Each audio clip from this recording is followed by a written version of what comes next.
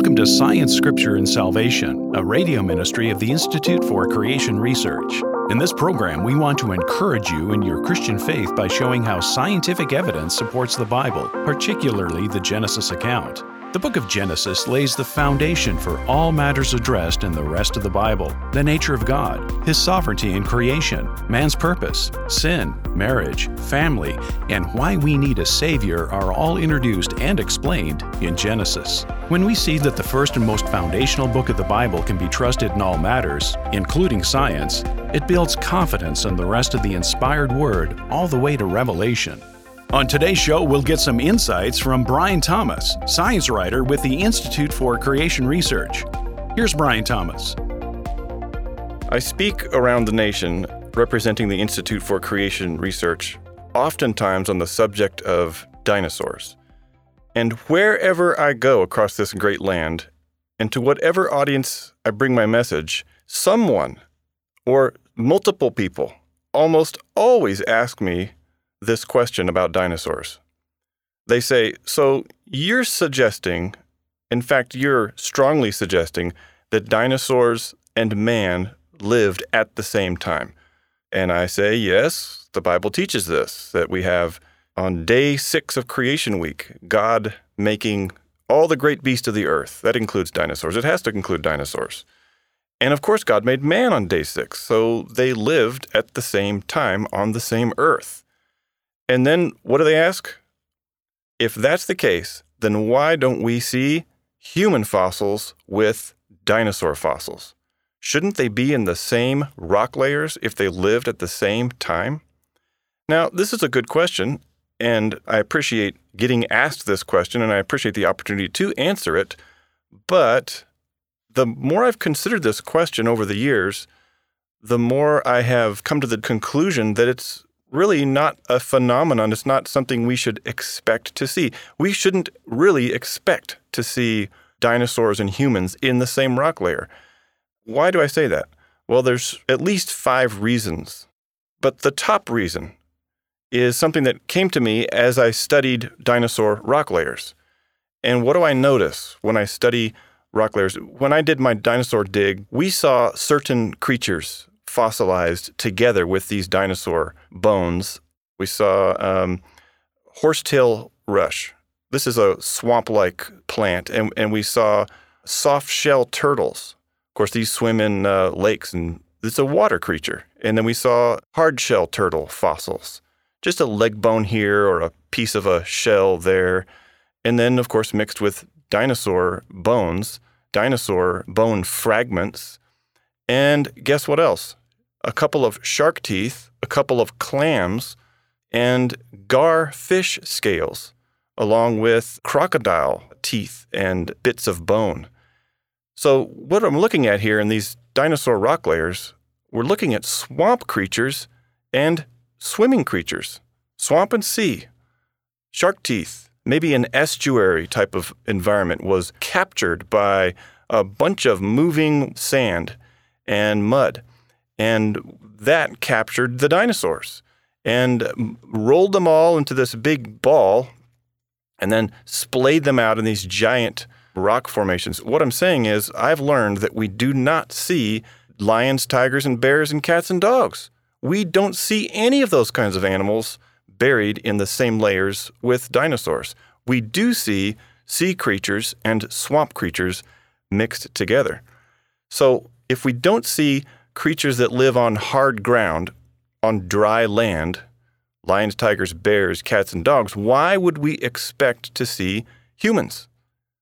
So that's my first reason why we shouldn't expect to see human fossils buried with dinosaur fossils, is because we don't have hard, dry ground creatures at all, really, in those dinosaur layers. We just have swamp and sea creatures mixed together, which indicates that there's something unique going on with these dinosaur rock layers, something that doesn't happen today. How do you get sea creatures and swamp creatures and lake creatures mixed together? This is a massive catastrophe on a grand scale, grander than is even easy to imagine. It's difficult to imagine. But what that leads me to think is that these rock layers that have these dinosaur fossils in them, they don't necessarily correspond to time zones. So that leads me to my second answer, or my second reason why we should not expect to see human fossils with dinosaur fossils, and that is that the question may seem to assume, or it may be coming from the perspective of the idea that each layer represents a time. Now, if Noah's flood deposited these layers, then they may not represent times at all. They would instead represent places. We're going to take a short break. Stay with us.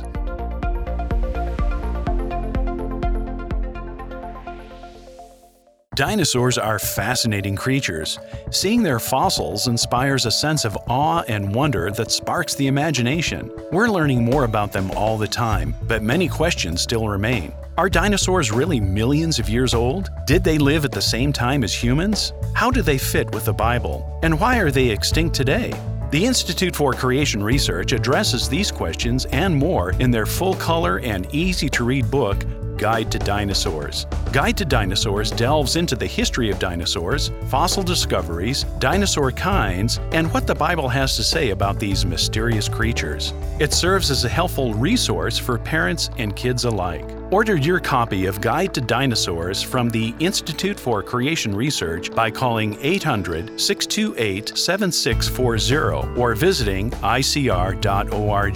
That's 800-628-7640 or visiting icr.org.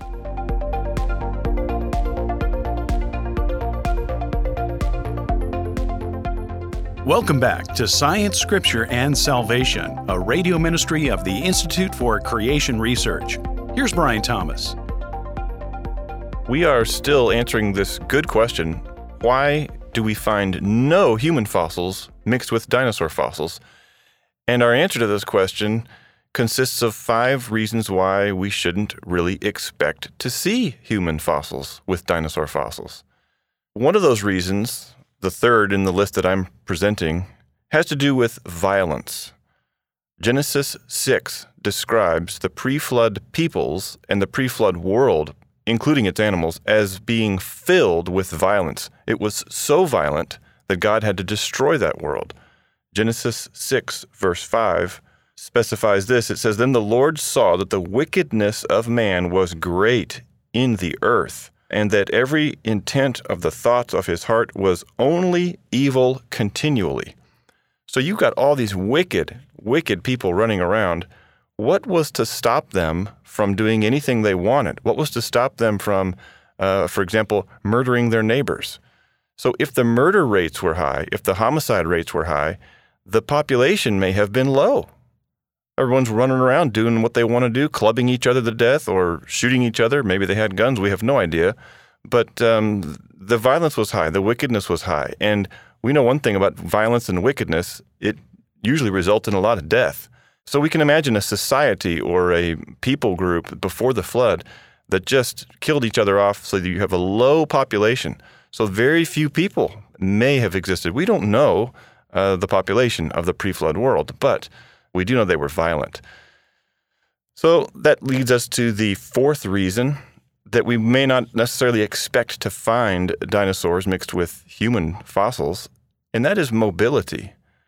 Humans are smart. We're smarter than any animal. And so the pre-flood humans were smart. Although they were wicked, they were also smart. And the Bible specifies that the floodwaters were rising for months. For months, they're watching the floodwaters rise and inundate or take over the margins of those ancient land areas. Maybe it was a single continent. And so they're getting to higher ground. So we can imagine, and this is speculation because we just don't know for sure, but it does seem reasonable to me that you've got months to get away from an impending disaster. You're going to get away. You're going to do everything you can to get to higher ground, along with some of the other mobile and maybe smarter animals.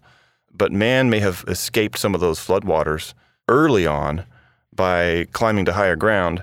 But then the Bible says in Genesis 7 that the floodwaters finally overtook even the highest land. And at that point, you're going to kill all the people, and lions, tigers, and bears, dogs and cats. elk and deer, all of them that were not on the ark were drowned at the height of the flood, at the apex or the peak of flood water level. Now, this flood water is sloshing around for weeks or months, maybe, we're not sure, but then it finally starts to recede, which leads us to the fifth and final reason why humans and dinosaurs shouldn't necessarily be found in the same layers. The receding floodwaters, described in Genesis 8:3 this way, "And the waters receded continually from the earth. At the end of the 150 days, the waters decreased." What are waters going to do when they decrease?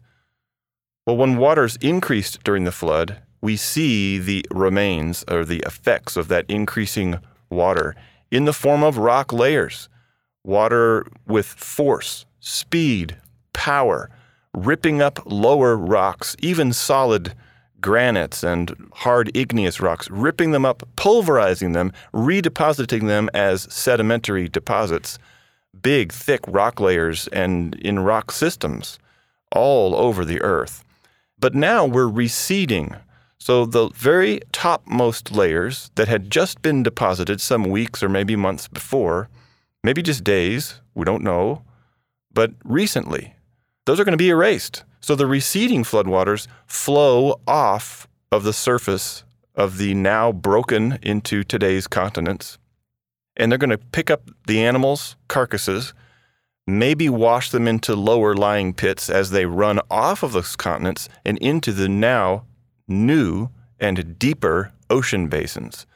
So the ocean basins, the floor of the ocean was high during the flood because we had thicker ocean crust. And as that crust cooled for over the course of months during the flood, the thickness of the crust beneath the ocean floor thins and it decreases, and so it lowers, and then it draws, if you will, water from off the surface of the earth, and that is going to do massive erosion. So those waters may have erased the humans and the dogs and cats and all the other most recently inundated animals during the flood. Thank you for joining us on Science, Scripture, and Salvation, a radio ministry of the Institute for Creation Research. That's all the time we have for our program today, but we would love to connect with you through our website at icr.org. For over 45 years, ICR has equipped believers with evidence of the Bible's accuracy and authority by showing how science supports the Genesis creation account. Our scientists research the evidence for creation and communicate their findings through books, articles, DVD series, and conferences. Please visit our website at icr.org for more information about the latest scientific discoveries, to subscribe to our free magazine and devotional, and to locate our next creation conference at a venue near you. All of this and more at icr.org. If you've enjoyed this podcast, subscribe to Science, Scripture, and Salvation on iTunes. Also, do us a favor and rate and review the show so that more listeners can find us. Thanks for listening, and God bless.